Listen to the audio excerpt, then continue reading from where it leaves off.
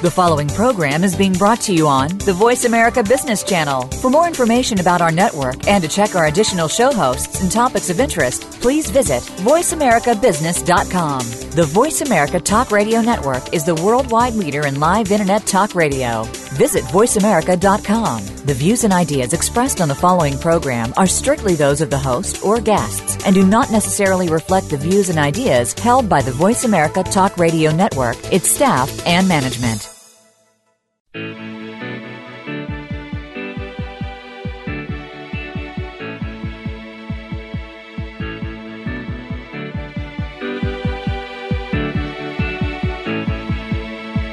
This hour of the Costa Report is brought to you by Tableau Software and Dole Food Company. Welcome to the Costa Report. I'm Rebecca Costa, and thank you for joining me for another 2 hours of Straight Talk Radio. I want to welcome members of our armed forces who are joining us today and new listeners in the Atlanta and New York areas. Thank you for being with us again. In just a moment, we're going to tackle a difficult subject which has divided our nation, the legal definition of what constitutes torture, and whether the CIA stepped over the line in using questionable interrogation techniques which have been brought to light in the 6,000-page Senate Intelligence Committee report. Former Deputy Assistant Attorney General, a man at the center of the controversy, Mr. John Yoo, will be joining us to try to help us understand the definition of torture and whether the report is completely accurate. But before Mr. Yoo joins us, as is my custom each week, let me tell you a little about his background. John Chun Yoo was born in Seoul, South Korea. He immigrated to the U.S. as a child and grew up in Philadelphia, Pennsylvania. Yoo earned his undergraduate degree in history and law degree from Harvard University. He clerked for Judge Lawrence H. Silberman on the U.S. Court of Appeals of the District of Columbia Circuit and Supreme Court Justice Clarence Thomas. Yoo began teaching law at the University of California at Berkeley in 1993 and served as general counsel for the Senate Judiciary Committee from 1995 to 96. In 2001, Yoo was appointed Deputy Assistant Attorney General in the Bush administration, where he served under Attorney General John Ashcroft. It was during this period that Yoo authored several legal opinions, which included the use of, quote, enhanced interrogation techniques during wartime, as well as the president's authority to conduct warrantless wiretapping. Yoo is the author of 5 books and also the recipient of the Federalist Society Bader Award. It's my pleasure to welcome to the Costa Report legal scholar, author, and former Deputy Assistant Attorney General John Yoo. Welcome to the program, Mr. Yoo. Oh, Rebecca, thanks for having me. It's a pleasure to join you. I'm so happy to speak to you. Recently, after reviewing more than 6 million documents for 5 years, the Senate Intelligence Committee made portions of its report on CIA torture public, and it was pretty clear that your legal opinions were taken too far. So, to open today's program, I'd like to start with a basic question. According to the law, what exactly is the definition of torture? Well, first, when we say the law, we mean an act passed by Congress to implement a treaty that we signed called the Convention Against Torture. And in the statute, Congress defined torture as the specific intent to cause severe pain and suffering. And the problem is that the statute doesn't go in any other detail to talk about actual interrogation methods and whether they're overline or are okay. And so that's the task we had at the Justice Department when I was there. In the very first few months after the 9/11 attacks, our intelligence agencies, I think, were very successful in capturing the top leaders of Al-Qaeda who were not going to cooperate, were not going to speak at all, they were not going to answer questions in a normal police interrogation setting. I think one of them said, "I'll see you in New York." They have no intention of cooperating. And so the question came is, what would the CIA be allowed to do to interrogate the very top leaders of Al-Qaeda, who we thought, this is just a few months after the 9/11 attacks, we thought had plans for more attacks on the country, but without violating that law. And so we had to go through and review one by one each of these proposals by the CIA and make sure that they didn't step over the line that Congress set in the statute. Now, most of us are not lawyers, so just to clarify... Thank God for that. Well, the fact is we get confused. We're looking at a 6,000-page document, and we think, well, how do we even make heads or tails out of this? Now, given that we're not lawyers, many experts claim that the Constitution's Eighth Amendment, which prevents the government from engaging in cruel and unusual punishment, extended to torture and military interrogation abroad. But you disagreed with that opinion, is that right? Yeah, first let me say about the report. You make a good point. The report is very critical of the CIA. It gives the impression that despite whatever we said in the Justice Department, that there were CIA agents out in the field who were essentially freelancing things on their own and abusing prisoners, going well beyond any authority they had, and that the president didn't know about it and top leaders didn't know about it. We didn't know about it, Justice Department. The problem with that report that I think makes it a deeply flawed report is that it didn't interview any of the people who were directly involved with the program. I was not interviewed. I'm pretty sure from what I've read that none of the major administration people were interviewed, including top CIA officials. So this is as a lawyer, you don't have to be a lawyer to understand that at least when you want to have a full and fair report, you should hear from both sides, but most particularly the witnesses, the people who were there. My understanding is there were no in-person interviews. Yeah, this is a terror. So I think that just turned the report into a flawed enterprise from the very beginning. Mm-hmm. We would never allow something like this, any kind of investigation that the Justice Department would do, for example, or even the district attorney down the street from you in your county or town. It's just, I think, a fundamental problem is it violates the idea that you want to have all the information fully out there first before you analyze it and before you say someone did something right, someone did something wrong. And so I don't think that 6,000 pages, no matter how long the report is, I don't think it can be trusted for that reason. And then I also think it was wrong. Even based on what I saw, this was not a group of rogue CIA agents. This was a program, very, as you said at the beginning of the show, difficult question. I wish we didn't have to answer it. But the 9/11 attacks and Al-Qaeda forced us to have to answer this kind of question. And I think that it went up the chain of command all the way up to the president and was carefully reviewed, discussed, and decided all the way up at the top. And so this idea that, there were these rogue CIA agents out there doing things without anyone knowing, I don't think is actually true based on what I knew from my time in the government. Well, now looking at what the Senate Intelligence Committee's report said, is there any part of you that feels that your legal opinions were taken too far by the CIA? I can't tell because I'm not sure whether what's in the report is true or not. Yeah, I'm sure if we actually problem. You don't know the veracity of what's been reported.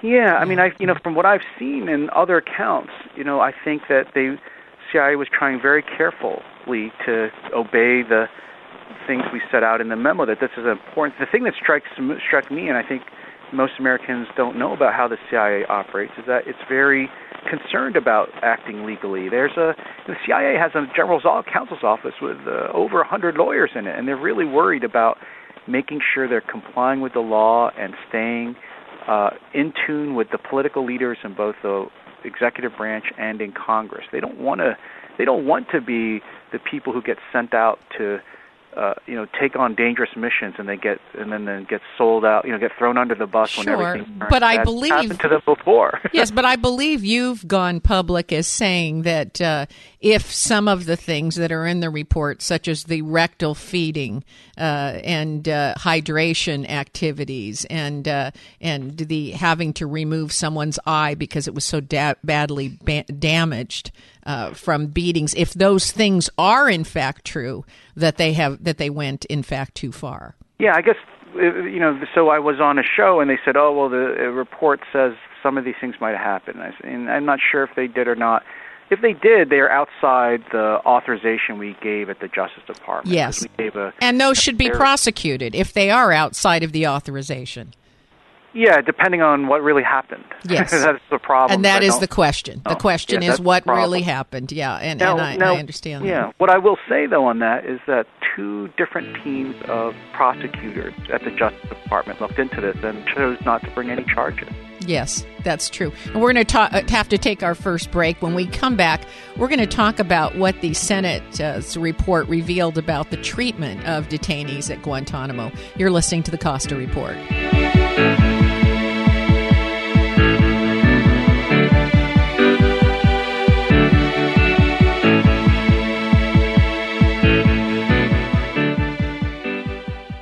Do you love creating salads as much as you enjoy eating them? Hi, I'm Amy Tobin, cookbook author and culinary expert. Dole inspires fresh and wholesome dishes for any meal with their wide selection of salad blends and all-natural salad kits. From the mild and tender texture of sweet butter lettuce to the crunch of classic romaine sprinkled with colorful shredded carrots and red cabbage, Dole has over 30 salad blends to satisfy every palate. If you're looking for the ultimate in convenience, try Dole's unique salad kit combinations that include farm-fresh lettuces and vegetables, mouth-watering all-natural toppings, and specially made dressings. It's all you need to make a distinctively delicious salad. The possibilities are endless. Visit www.dolesalads.com for recipes and other ideas to feed your culinary imagination. Have you checked out the Costa Report blog yet? Well, what are you waiting for? There's no quicker way to find out what newsmakers are saying than the Costa Report blog at RebeccaCosta.com. It's where the former CEO of Apple and PepsiCo, John Scully, predicts where the next tech breakthroughs are going to come from. And also where Trent Lott explains why a GOP reversal of the Senate nuclear option will signal real change in our nation's capital.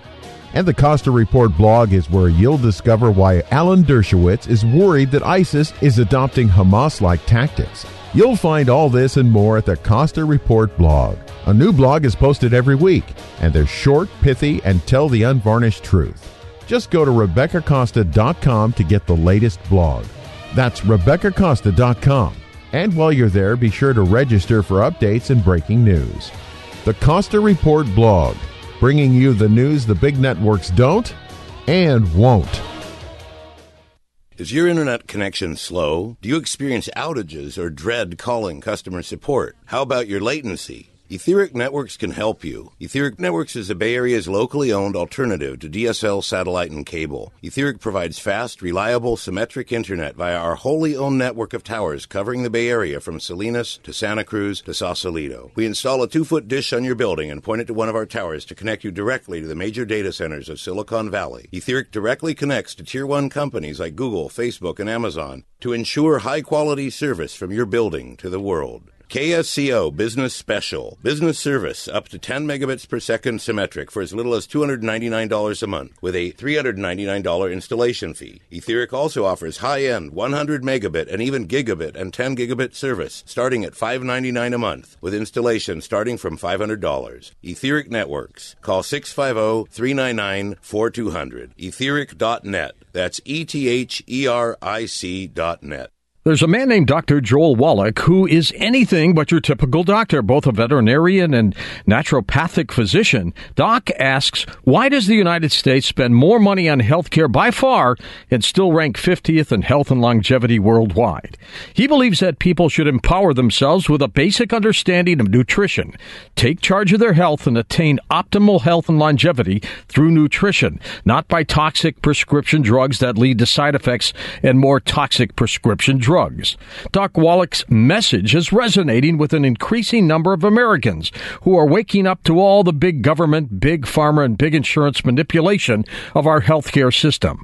I'm George Norrie, and I like what Doc Wallach is saying and doing to enlighten people about health care. Visit KSCOHealth.com and listen to Doc Wallach's Deadly Recipes lecture. Makes a lot of sense, and I urge you to join our team. Go to KSCOHealth.com. That's KSCOHealth.com.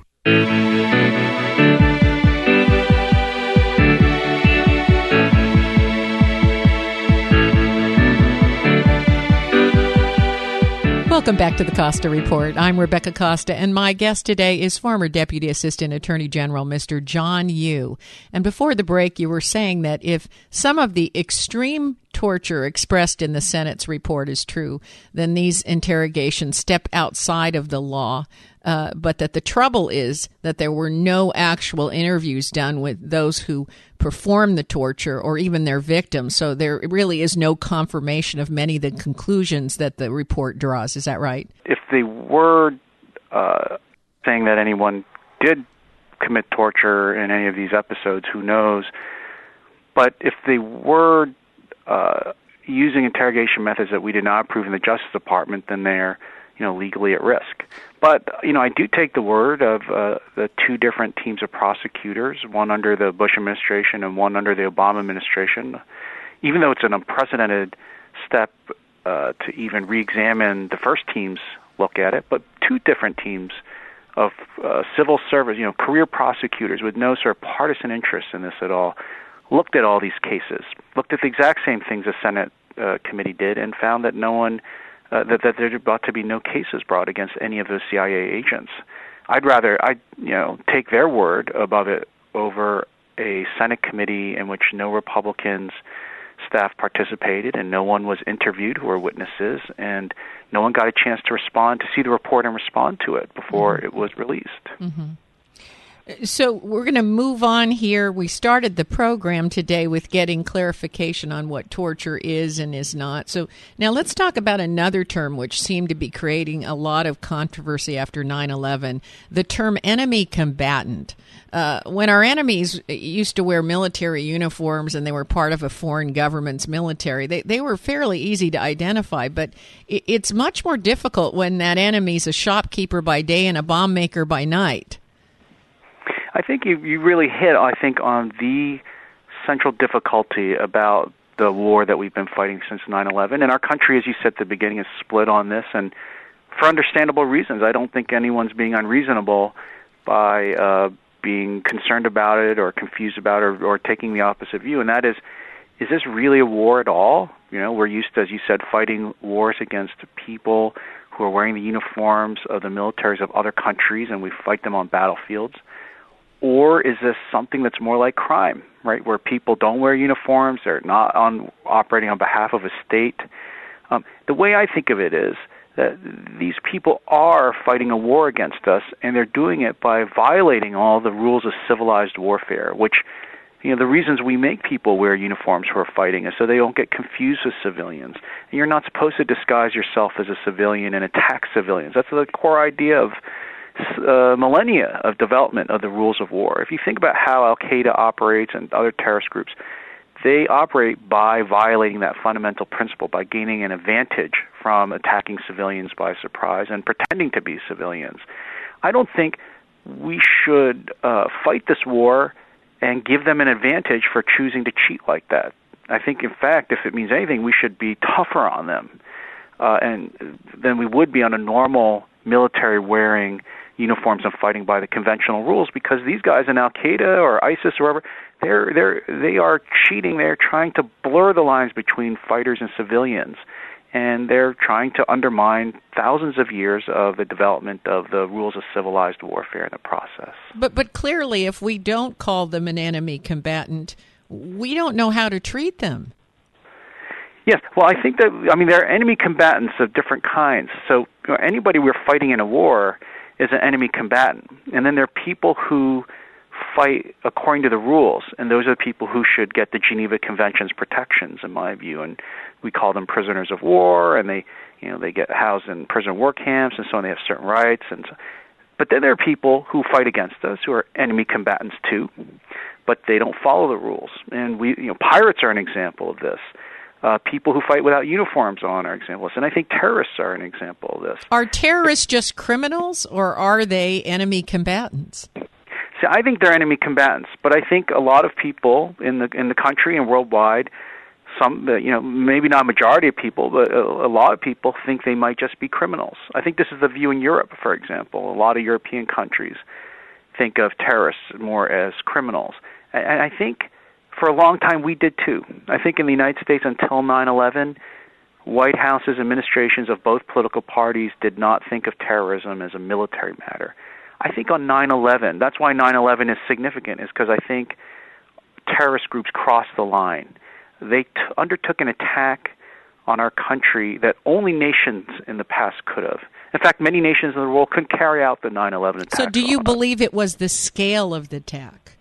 Yes, exactly. I think that when a group crosses a line and starts inflicting destruction and death on a level like that, they are becoming an enemy, and it becomes a war. It's not just a large police response to broad crime. Mm-hmm. And how about the detainees at Guantanamo?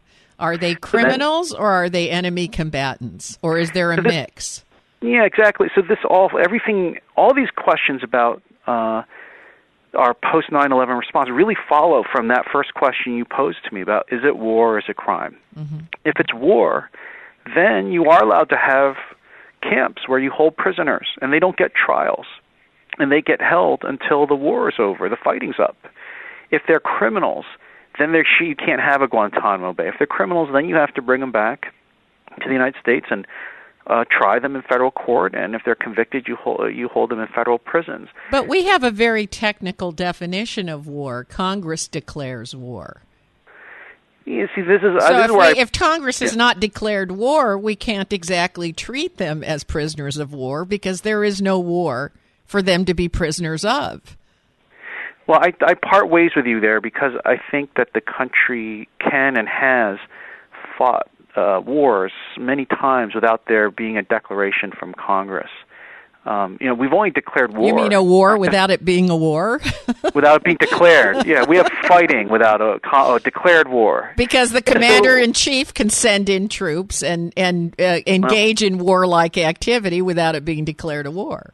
Yeah, so we've had only 5 declarations of war in our history, right? And World War II was the last one. Yes. But our troops have been fighting in plenty of what I would call wars, and I bet you would call wars, since then. Korea, Vietnam, Iraq, Afghanistan. Before that, there were plenty of wars, too, they just weren't declared by Congress. I think there are a lot of young people that don't know that the Vietnam War was not a war. Well, it wasn't declared war. Yes, it was an undeclared war, even though we had a draft. Oh yeah, Korea too. Yeah, Mm-hmm. I think that I think that when we look at the Constitution, a lot of people say, "Oh, Congress has the power to declare war." So in our modern sense of things, we go, "Oh, that must mean Congress gets to start war." But I think in the 18th century, when the framers wrote the Constitution, that's not what a declaration of war means. It didn't mean Congress has the power to decide to start hostilities. I think declared war was a very serious final step in a whole spectrum of different hostilities between countries. And the second thing about declared war, your point, it goes to this earlier point you made. This fundamental question you've asked is you may not even declare war against terrorist groups because they're not nations, so they shouldn't get the benefit of a declaration of war. Yes, I understand. It is a confusing... You can imagine if this confuses legal scholars, what it does to the average citizen or someone like me, and I appreciate you being here today to help us straighten it out. We have to take another short break. Stay right where you are. We'll be right back with more from John Yoo. You're listening to the Costa Report.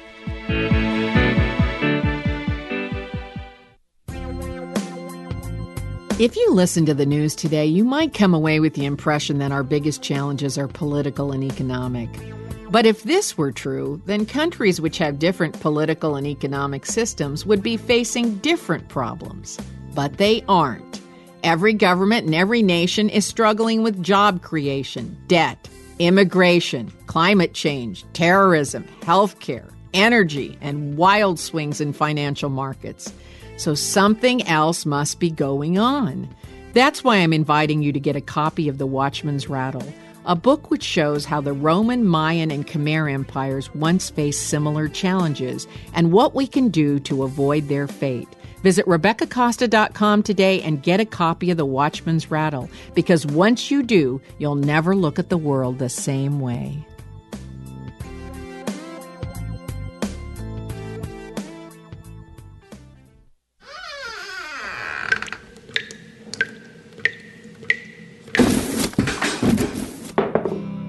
When your home needs repairs, you fix it. Shouldn't we treat our bodies just as well? If you have joint pain, it's time to get help. Learn more at DominicanHospital.org. Dignity Health, including Dominican Hospital. Hello, human kindness.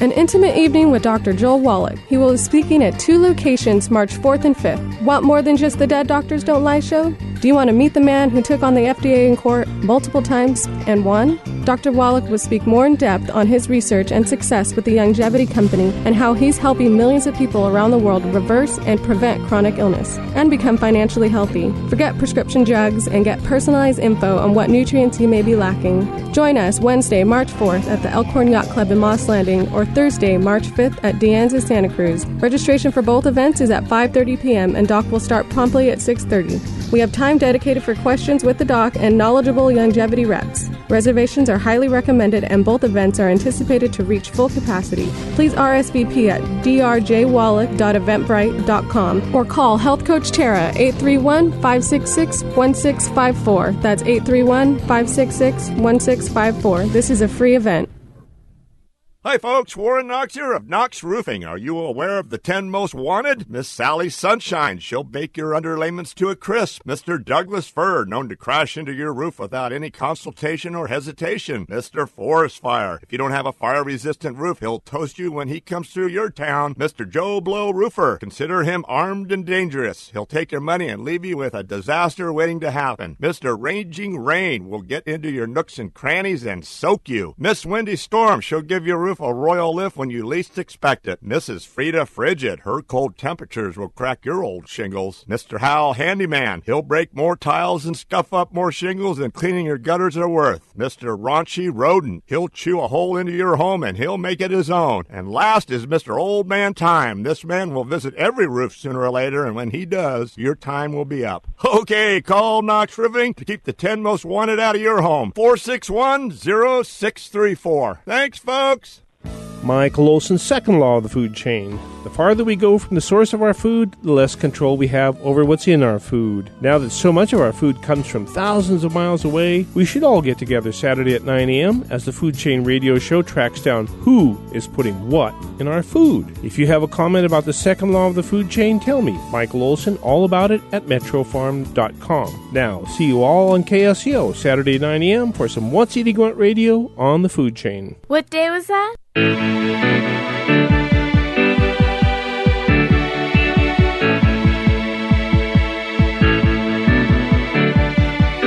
Welcome back to the Costa Report. I'm Rebecca Costa, and if you're just joining us, my guest today is John Yoo. And before the break, we were talking about wars that were never declared wars by Congress, such as our engagements in Korea, Vietnam, Iraq.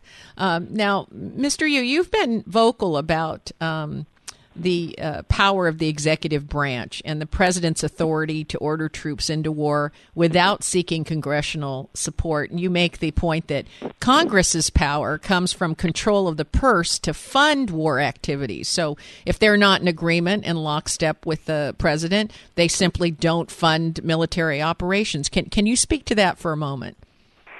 Yes, and I feel bad for you because clearly you've read what I've written.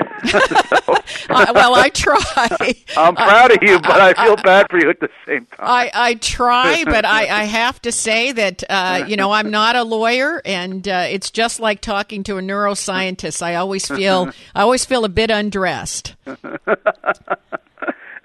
Well, we live in California, so people do that all the time out in public. Yeah, there you go. So can you talk a little bit about that relationship where war is concerned? Yeah, so I think many people have the view I think you were describing earlier where they think, Congress declares war first, then the president fights it. And that's kind of, so I think, a modern reading of the words of the Constitution that actually aren't what the framers intended in their world with the language that meant then. Instead, I think what the Constitution set up was a set of powers with the president. He's primarily commander-in-chief, and a set of powers with Congress. And if they cooperate together, the country can fight war with unity and full purpose and full effectiveness. but that if there's disagreement between the branches, so then they're going to fight and struggle between each other with these powers. Now, for a long time, until 1945, Congress had a complete check, I think, on the president because of the powers you discussed, the funding power, the power of the size of the military. We didn't have a standing military in this country of any size until after World War II. So if the president in the period before that wanted to go to war, he would have to go to Congress and say, please build me an army and a navy to fight this war. So there was no way for the president to really fight any significant war unless Congress paid for it. Since 1945, it's different because Congress, President Congress have cooperated to create the largest military in the world, larger than all other countries' militaries put together, and Congress doesn't place any restrictions on the use of it. And so the president has more of an advantage in that system, but that's only because Congress allows him to have that advantage. Right. At any point, if they don't agree, they can cut off funding. But on the other hand, it's a matter of historical record that that's not a closed-loop system. The CIA has initiated creative ways of funding private wars without Congress, as in the case of Iran-Contra, and also during Vietnam, they funded operations in Laos and Cambodia with no congressional approval. So, I mean, if they're going to go outside the system and raise the money through allies or through illegal activities, it doesn't really work for the Congress to hold strings on the purse, does it? Yes, I agree with you. There have been cases where members of the executive branch have gone too far and tried to get around Congress's power of the purse, usually with disastrous effects for the executive branch and for our policies. And those actions where I think it would be unconstitutional. I don't think the president can fight wars using money that Congress hasn't appropriated. Almost, as you mentioned, Iran-Contra, for example, almost brought down the Reagan administration. One of the most popular and arguably successful administrations of our time, almost destroyed by Ollie North and John Poindexter trying to pull this sort of war off the books that you described, which actually to me shows how effective the power of the purse is, even with a Congress that isn't going to challenge the president very often. In fact, I think another dynamic is working here, which people may not like, but I don't think is unconstitutional, which is that Congress likes it this way. Congress votes this huge Army, Navy, Air Force, lets the president use it, doesn't restrict him, because it doesn't give any responsibility or accountability to Congress for a war. Congresswomen hate voting up or down on wars. They'd rather the president have that responsibility, and if the war goes badly, it's his fault. And if it goes well, they voted the supplies and support for the war in the first place. So this is not a great political outcome because it reduces, our ability to hold people responsible for foreign policy decisions. But constitutionally, it's certainly acceptable, just as there have been times in our history when Congress has been the dominant power in foreign affairs. Actually, I think in those periods our national security has been much worse off than when presidents have been the ones really with the initiative. There have been wars that Congress has pushed us into, like the War of 1812, which were terrible for our country, and presidents didn't have the guts to stop it. Now, we've been talking today about some of the problems with defining torture and enemy combatants and also the powers of the executive branch. So let me ask you your opinion about this. Are we at war with ISIL? I think we are. I think that we are treating it. I just don't think we're pursuing it very strongly or aggressively. But I do think the United States is in a war with ISIS or ISIL or an Islamic State, whatever name you want to give it. They've attacked our citizens. They've attacked our allies. We're using force on them, right? We're bombing them in coordination with allies there. I don't buy the Obama administration taking the position, which it has with the war in Libya and since, that just bombing people but without inserting ground troops means it's not a war. I think that's silly, and I think most people think that's not a serious interpretation of the Constitution. But that's the position they took, which I think would have surprised Muammar Gaddafi, for one, who we tried to kill with with missiles and bombs. I think if we're trying to kill the head of state of another country, even just from the air, we're at war with that country for sure. So this is going to sound like an incredibly naive question to ask you, but aside from Congress declaring we're at war, how do we know if we are a nation at war? Hey, this is not a naive question. This is a hard question. This is the questions become more difficult, as you were pointing out earlier, because of 9/11. It's harder to tell what war is when our enemies are not the same as they used to be. They're not nations. They can also be groups, but groups that have the power of countries, and they're fighting us in unconventional ways that look more like crime but are much more destructive. And so I can understand, as you said, a lot of people in our country, even today, 14 years after the 9/11 attacks, are confused about what we're facing. But I think that's because of the enemy and the way they choose to fight. And so again, I'd return to the last thing we'd want to do is, because we have this enemy that won't fight fair, that's violating all the civilized rules. I mean, you've got these people in the Middle East, ISIS, are beheading Christians and burning captured prisoners alive and doing those incredible barbaric things. Because they act that way doesn't mean, we should say, they're not really like Nazi Germany, they're not a nation, so we're not going to consider ourselves at war. Mm-hmm. In fact, I think because they are so terrible, they're like pirates of the old days. They're like mercenary bands who are fighting on behalf of no country. They're the worst of the worst. We actually should pursue them the hardest, not only say we're going to limit ourselves to fighting them with the FBI and the judicial system. The FBI and the judicial system aren't able to handle something like these kinds of terrorist groups. That's unfortunately another thing we learned on 9/11. But one thing we did learn post 9/11 is also when the nation feels it's under threat by terrorist organizations, which are not necessarily part of a government military of a foreign nation, we've learned that the powers of the executive branch become greater.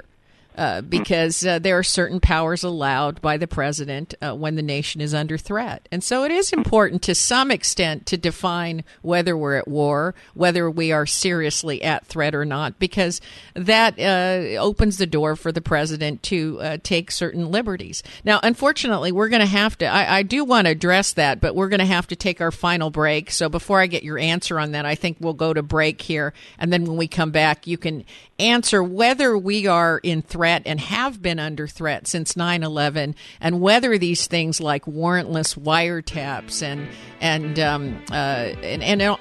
some of the other interrogation techniques, whether those are going to persist for long periods of time because we are under threat and we are in fact in a war. We have to take our final break. We'll be right back with our guest John Yoo. You're listening to the Costa Report.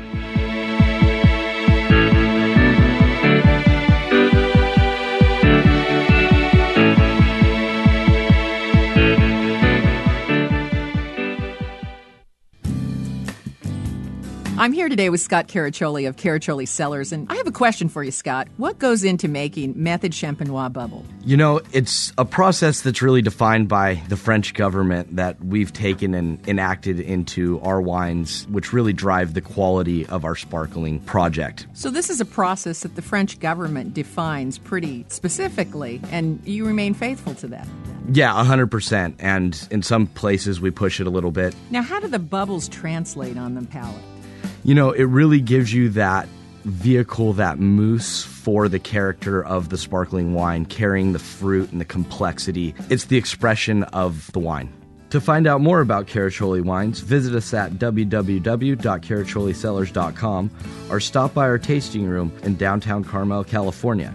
That's Caraccioli Cellars, CARACCIOLI, Cellars. Come taste the difference.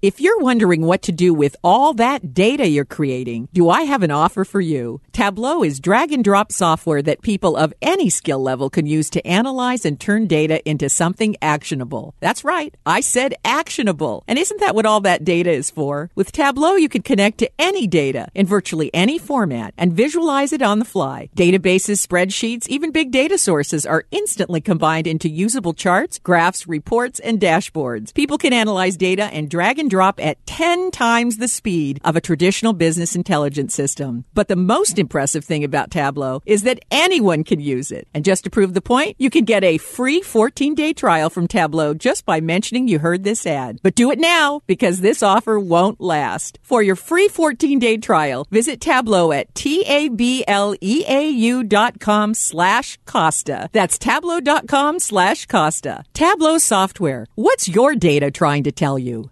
Not available in California, Louisiana, and Virginia. Listeners, do you have startup capital and want to invest in a booming business with incredible profit and growth potential? The opportunity is now because Fresh Healthy Vending, the #1 healthy vending franchise in North America, is looking for a few business-savvy, healthy-minded people right here in the local area to become Fresh Healthy Vending franchise owners. We're growing so fast that we've had hundreds of new franchise owners in the last few years alone. Now you can join them. This area has a huge demand for fresh, healthy, organic snacks on the go, and that's exactly what you'll be selling with your Fresh Healthy Vending machines. We've already identified prime high-traffic locations that are perfect for healthy vending machines. Now we just need the right people to join our franchise network and help Fresh Healthy Vending continue to boom. If this sounds like you, go to readyforfresh.com today and enter code 6565. We'll send you a free owner information kit. As an added bonus to new franchise owners, we'll also pay half the franchise fees. Hurry, this offer is limited. Just go to readyforfresh.com and enter code 6565. That's readyforfresh.com, code 6565.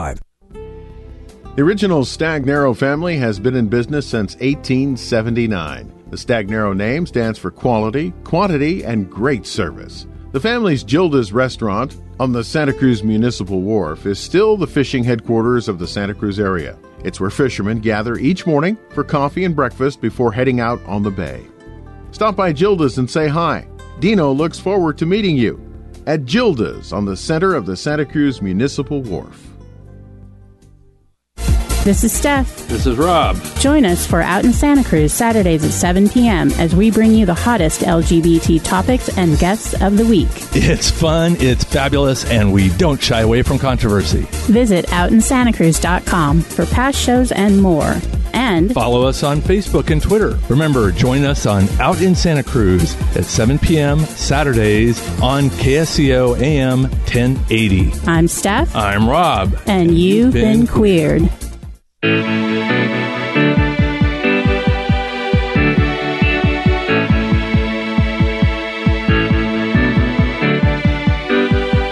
Welcome back to the Costa Report. I'm Rebecca Costa, and my guest today is John Yoo. And I wanted to ask you whether the powers of the executive branch grew after 9/11 and whether those powers are going to continue because the threat is continuing. For example, warrantless wiretaps. Have we opened the door to circumventing warrants? I mean, why does anyone need a warrant anymore if they can claim it's a matter of national security? Well, I agree with your worry. I mean, that's one of the reasons I think you're right to say, well, we got to be very careful and precise about defining when we're war or not, because when we're war, we want the government to have broader powers, not just in surveillance, but also just in the use of force. If you're not at war, you can't use drones to shoot suspects, abroad with missiles, and you can't listen in on wiretaps without a warrant, as you say. So you're quite right that when you switch to war from peacetime, you are expanding the powers of the executive, certainly, but you're also expanding the powers of the government as a whole. And I agree with you. I don't think we want to live in a world where we're constantly at war all the time. But that seems to be the world we're in. We're kind of in a war that hasn't been declared war all the time now, that requires the executive office to have privileges that you should have under war. Yes, I don't know if what I said made any sense at all. But No, it makes perfect sense. I mean, this is the same worry people had during the Cold War. And I think that in the end, our country and our political system and our Constitution were robust enough to, as a system, to make sure that even though we had to be more vigilant, spend more on the military. Again, the first time we ever had a standing Army and Navy in our history is during this period, a huge one, too. And take these kinds of measures, classified information, and a CIA, which we had never had before, and all those measures. But I also don't think that during this period that the United States was a police state and that civil liberties were severely curtailed. In fact, you could say that the post-1945 period was perhaps the greatest flourishing of individual liberty our country ever knew. We had the Civil Rights Movement, we had gender equality, we had all kinds of amazing developments that expanded individual liberty. So I feel confident that that the United States and our country can continue to maintain that tradition without losing a step in fighting our external enemies. So I think we're seeing that now with these issues you're talking about, with surveillance, for example. I think we as a country are allowing the government to conduct broader kinds of electronic surveillance than it would do in peacetime, but it's trying to do it in a responsible and necessary way, in a way that doesn't, where the government's just not keeping track of everybody in the country for the sake of it, but it's trying to, they're trying to sift through the billions and billions of innocent communications to find the ones that are by the terrorists. We know they use normal-looking communications to carry out their plans to attack the United States, and our agencies are trying to figure out how to get those messages without infringing on all the innocent and normal communications. And that's something that's why we have political representatives that we elect to office. We have to trust the president and the Congress together to work together to try to strike that balance. And if they don't, what do you say to people who say this is the beginning of creepage? It just keeps creeping and creeping and creeping. I mean, in law we call that the slippery slope argument, right? Well, if you do this, then you're just the next step to doing that. This is an argument that is often made in our country when civil liberties are sometimes infringed on. But I would say in our history, none of those predictions have ever come true, and I don't think that they'll come true now. I don't see anything in our history as a country to suggest that our political leaders are really interested in trying to run down the road all the way to a kind of police state or national security state. It has never happened, even when we've been under threats as bad or perhaps worse like this, like the Soviet Union in the Cold War period. So I actually think our people in government are trying to be very responsible in balancing the need to get this information with individual liberty and privacy. And I was one of those two people. I don't want to live in a world where people just read my emails, listen to my phone calls for the fun of it, and keep files on all of us to follow us around. But I do think that our government also can't be handicapped from carrying out its mission of protecting us from attack by people trying to infiltrate the country and disguise themselves as civilians and then carry out attacks like 9/11. I think so far the country has done it, the government's done it, and I think a majority of Americans have consistently, when this has been put to the test in elections, have been satisfied with the balance. And the courts have too. The courts have not thrown any of this out so far. In fact, they've, in many respects, have accepted and blessed what the other branches are doing. They absolutely have, and you're right about that. And I get lots of emails about this when I say, well, they're welcome to check all my emails and phone calls because they're not very interesting. Yeah, it's just got to be a lot of people from Nigeria offering to lend you millions of dollars. That's exactly right. So, give me the form. I'll fill it out and say, have at it. Go ahead, listen up all you want. I think you ought to provide the people that have to listen to my messages lots of caffeine and no dose. Lastly, I just wanted to ask if you had to do it over again, would you include a stern warning with your legal opinion that there was danger in overstepping? I realize that was not your position as Deputy Attorney General, but there's that old saying: you give people an inch, they'll take a mile. It almost feels as though, in some instances, that occurred here. I think that's maybe some people might have that impression, but I think if you look at the facts compared to what the United States has done in past wars, I think people here were trying to be restrained and responsible. First, to answer your exact question, as a lawyer, I think it's our job to give the people have to make the harder decisions, what the best reading of what the law allows and doesn't allow. Yes, and you're right. And that's a technical issue. That's a technical and then we can issue. And we can say, look, be careful. Here are, political costs and minuses or policy costs and minuses, but that should not influence how we interpret the law. That's why we elect people like George Bush or Barack Obama to office. They're get paid the big bucks to make the really hard decision, which is, even if I can do this legally, is it a good idea? Is it a good policy? Right? Should I use drones to shoot people who are terrorists, even Americans?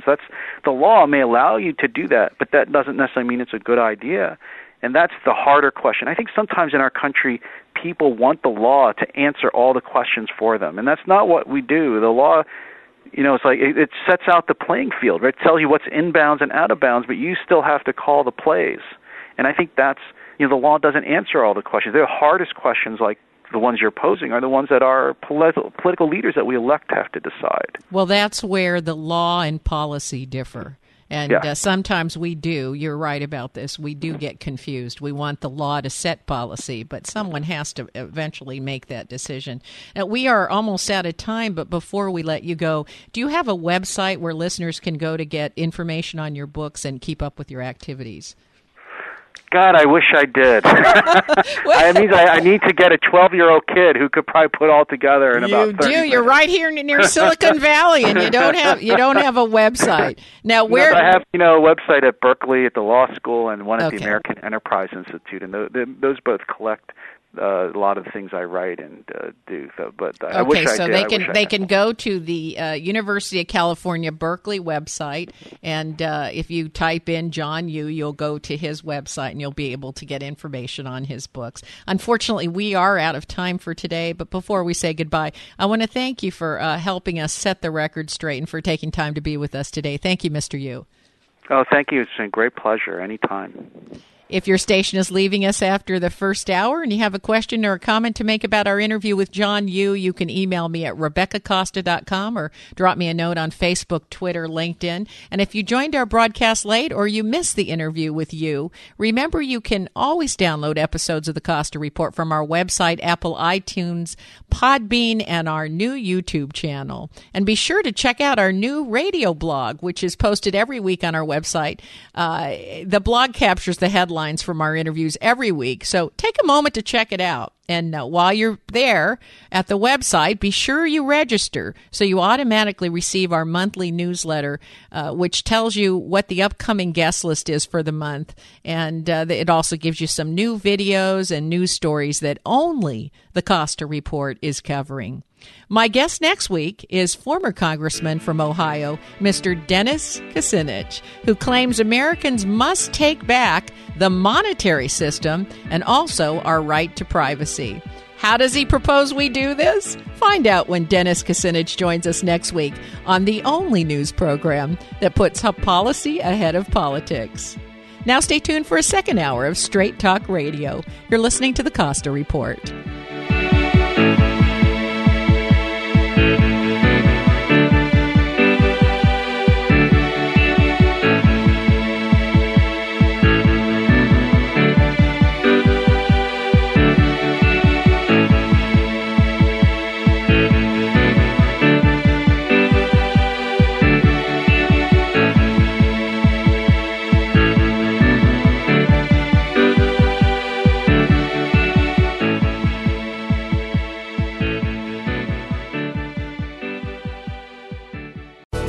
Thanks again for listening to the preceding program, brought to you on the Voice America Business Channel. For more information about our network and to check out additional show hosts and topics of interest, please visit voiceamericabusiness.com.